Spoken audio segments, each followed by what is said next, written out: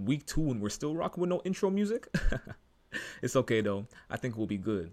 What's up, everybody? My name is Deshaun Stevens. DJ Lalama is out of studio this week. He's with the Manitoba Bisons as they prepare for the start of their 2022 campaign next weekend.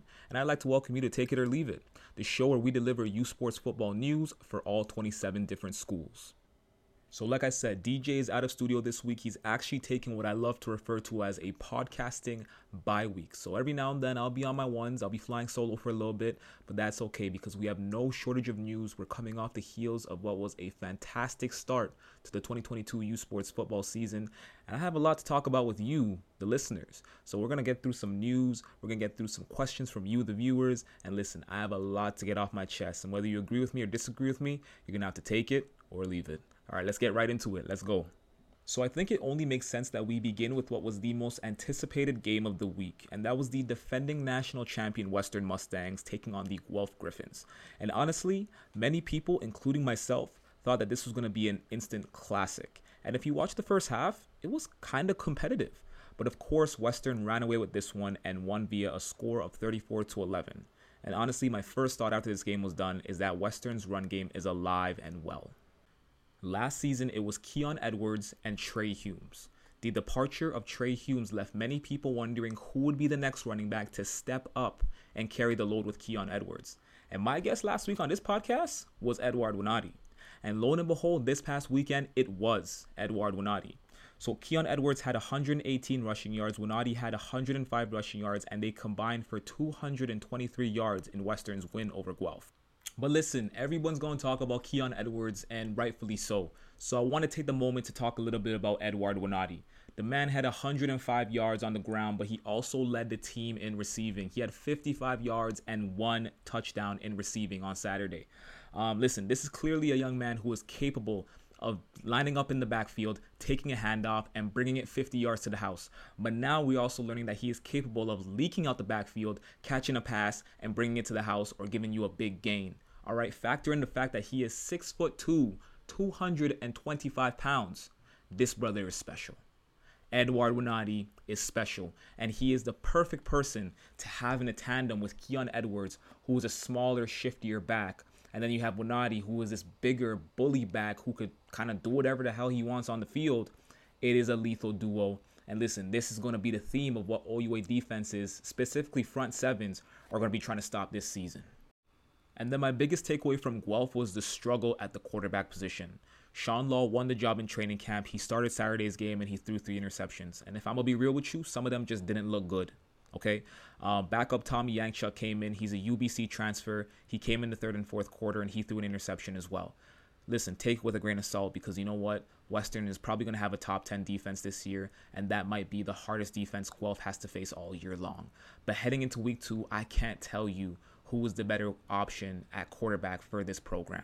I could see them starting week 2's game with Sean Law, but if there's a little bit of struggle here and there, I could see them maybe having some turnover at the position, similarly to how they did last year with Sean Law, Custadi, as well as DeAndre Rose. Okay, let's take things over to Waterloo versus York. The Warriors played their first game in 6 years without Trey Ford on their roster, and it ended up being a 41-8 win over the York Lions. Second year, Nolan Caban started at quarterback for the Warriors. He had 200 yards passing and 4 touchdowns with 0 interceptions. Solid debut. Receiver James Basiliga had 110 receiving yards and 3 touchdowns on 4 receptions. Solid debut. Gordon Lamb had 1 touchdown as well. I think that receiving core might get better with the addition of Justin Sukar come week 3. Nick Sua and Anthony Miller are a pretty good running back tandem. Sua had 1 touchdown on the ground. And listen, Waterloo's defense looked pretty solid. Jack Hinsberger is finally healthy. He had 1 interception and did his thing. And then Tyson Hergott did his thing on the D-line as well with 3 tackles for a loss. But here's where my key takeaways come in. If I'm Waterloo, the regular season actually starts next week. Okay? Because you're facing York. So you should have did what you did. Okay? That was a tune-up match because you face York. The regular season starts next week. As for York, I'm going to save my thoughts on that program for the end of the show. Okay, I'm going to save my thoughts at the end. So you got to stay tuned if you want to hear what I think about the York Lions. Stay tuned, all right? Let's move on. Next. We got Concordia versus Montreal. The Stingers were coming off a season where they had the number one passing attack in the country. The Carabin were coming off a season where they were literally 10 seconds away from going to the Vanier Cup. You know the vibes. But this was a game that many people were looking at in the RSCQ. Montreal came away with the win, 26-18. A big takeaway is that Concordia's offense did struggle. Olivier Roy only threw for 193 yards and 1 touchdown. But listen, at the end of the day, the Carabin did have one of the top passing defenses in the nation last year, and they're bringing back majority of that same roster. Montreal on the offensive side of the ball were phenomenal. Jonathan Senecal threw for 276 yards passing. He had 3 touchdowns, whereas Bertrand Beaulieu had 103 yards on the ground. Jonathan Senecal was phenomenal. They call him Houdini in Montreal. And you see why. There's so many plays where he's able to avoid and evade defensive linemen, stay up and prevent himself from going down, and even get the ball out at the last second and find the receiver downfield, right? So I'm really, really high on Jonathan Senecal. I want to see what his year 2 jump looks like, but I'm also still high on Concordia's offense. I believe in Olivier Roy. I believe in Jalen Greaves, and I believe in Jacob Salvale. I think that offense is still going to be showtime in 2022, but we might not see showtime from that offense against Montreal, all right? The big thing I'm also looking at is Concordia's defense. They got to be able to step up against teams and shut them down and prevent scoring to help out their offense. Limiting Montreal to 26 points is not, the worst thing in the world. So I'm curious to see how they're going to be able to do against some of the weaker offenses, such as Sherbrooke and McGill, right? Even Laval. I want to see what they can do against Laval as well. So curious to see where these two teams go from here, but Montreal's looking phenomenal to start the season. Okay, so next I want to bring things over to the Atlantic because, as I love to say, you got to respect the AUS. They got some ballers out there. Put some respect on their name, all right? But listen, the reigning Loney Bowl champion St. FX X-Men defeated SMU via a score of 25-12. X-Men running back Malcolm Bussey had 120 yards and 2 touchdowns. But for me, the storyline of this game was that SMU literally hired their new head coach like a week ago. So Steve Samara was hired as the Huskies' new head coach last week on, I believe it was Wednesday. And to me, the timing is just really awkward to have a new head coach come in after training camp, but before the start of the regular season. So I didn't really know what to expect from SMU going into this game. And quite frankly, I don't really know what to expect from SMU this season. I think they're going to have to really define what success looks like to them in 2022. For example, does success for this program look like winning the Loney Bowl? Given the circumstances, probably not. But does success possibly look like, making the playoffs and finishing 4th or 3rd and not dead last? Possibly. That's a little bit more doable. So we'll see how that plays out in SMU. But all the best to Steve Samara. I think he's a great coach, and he did a great job at Carleton, rejuvenating that program and helping bring that program back to life and helping bring excitement back to the OUA in the mid-2010s. So shout outs to him. And fun fact, for those who didn't know, Steve Samara was actually at SMU before taking the job at Carleton in 2013. And he was actually the last head coach to lead an AUS team to the Vanier Cup. So he led SMU to the Vanier Cup back in 2007. And fun fact, they actually lost to the Manitoba Bisons. Shout outs DJ, that's a fun fact for you, brother. The final game that I want to look at for this episode was the most exciting game of the weekend, and that was Ottawa versus Windsor. Can't believe I'm saying that. But the GGs won via a score of 19-16 on a Campbell Fair game-winning field goal. And it's important to note that both teams struggled offensively, but had spectacular performances on the ground. So GG's running back JP Siminkenda had 125 yards rushing, while Lancers running back Joey Zorn had 111 yards on the ground and 1 touchdown. My first key takeaway from this game is that Ottawa kicker Campbell Fair is still the MVP of his team, okay? The man had 13 of Ottawa's 19 points. They don't win this game without him. And you know what? Through all of Ottawa's offensive struggles, dating back to last season, Campbell Fair has always been a saving grace for this team to get points on the board, and he did exactly that tonight. So last season, he was my team MVP for Ottawa. And so far this season, after 1 game, he's still my team MVP for Ottawa. So shout outs to Campbell Fair. For my final key takeaway, I'm going to share with you one of my most favorite sayings. And it goes, if someone shows you who they are, believe them the first time. The Windsor Lancers have shown us who they are.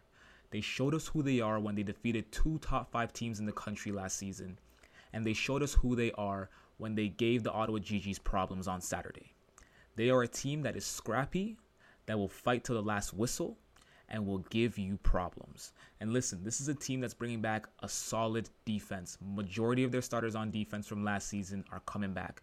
They can stop the run. They can stop the pass. Their issue is on the offensive side of the ball. They've lost their starting quarterback. They've lost their starting running back. They've lost their starting tight end. They've lost their starting number 1 receiver. But the reality is this.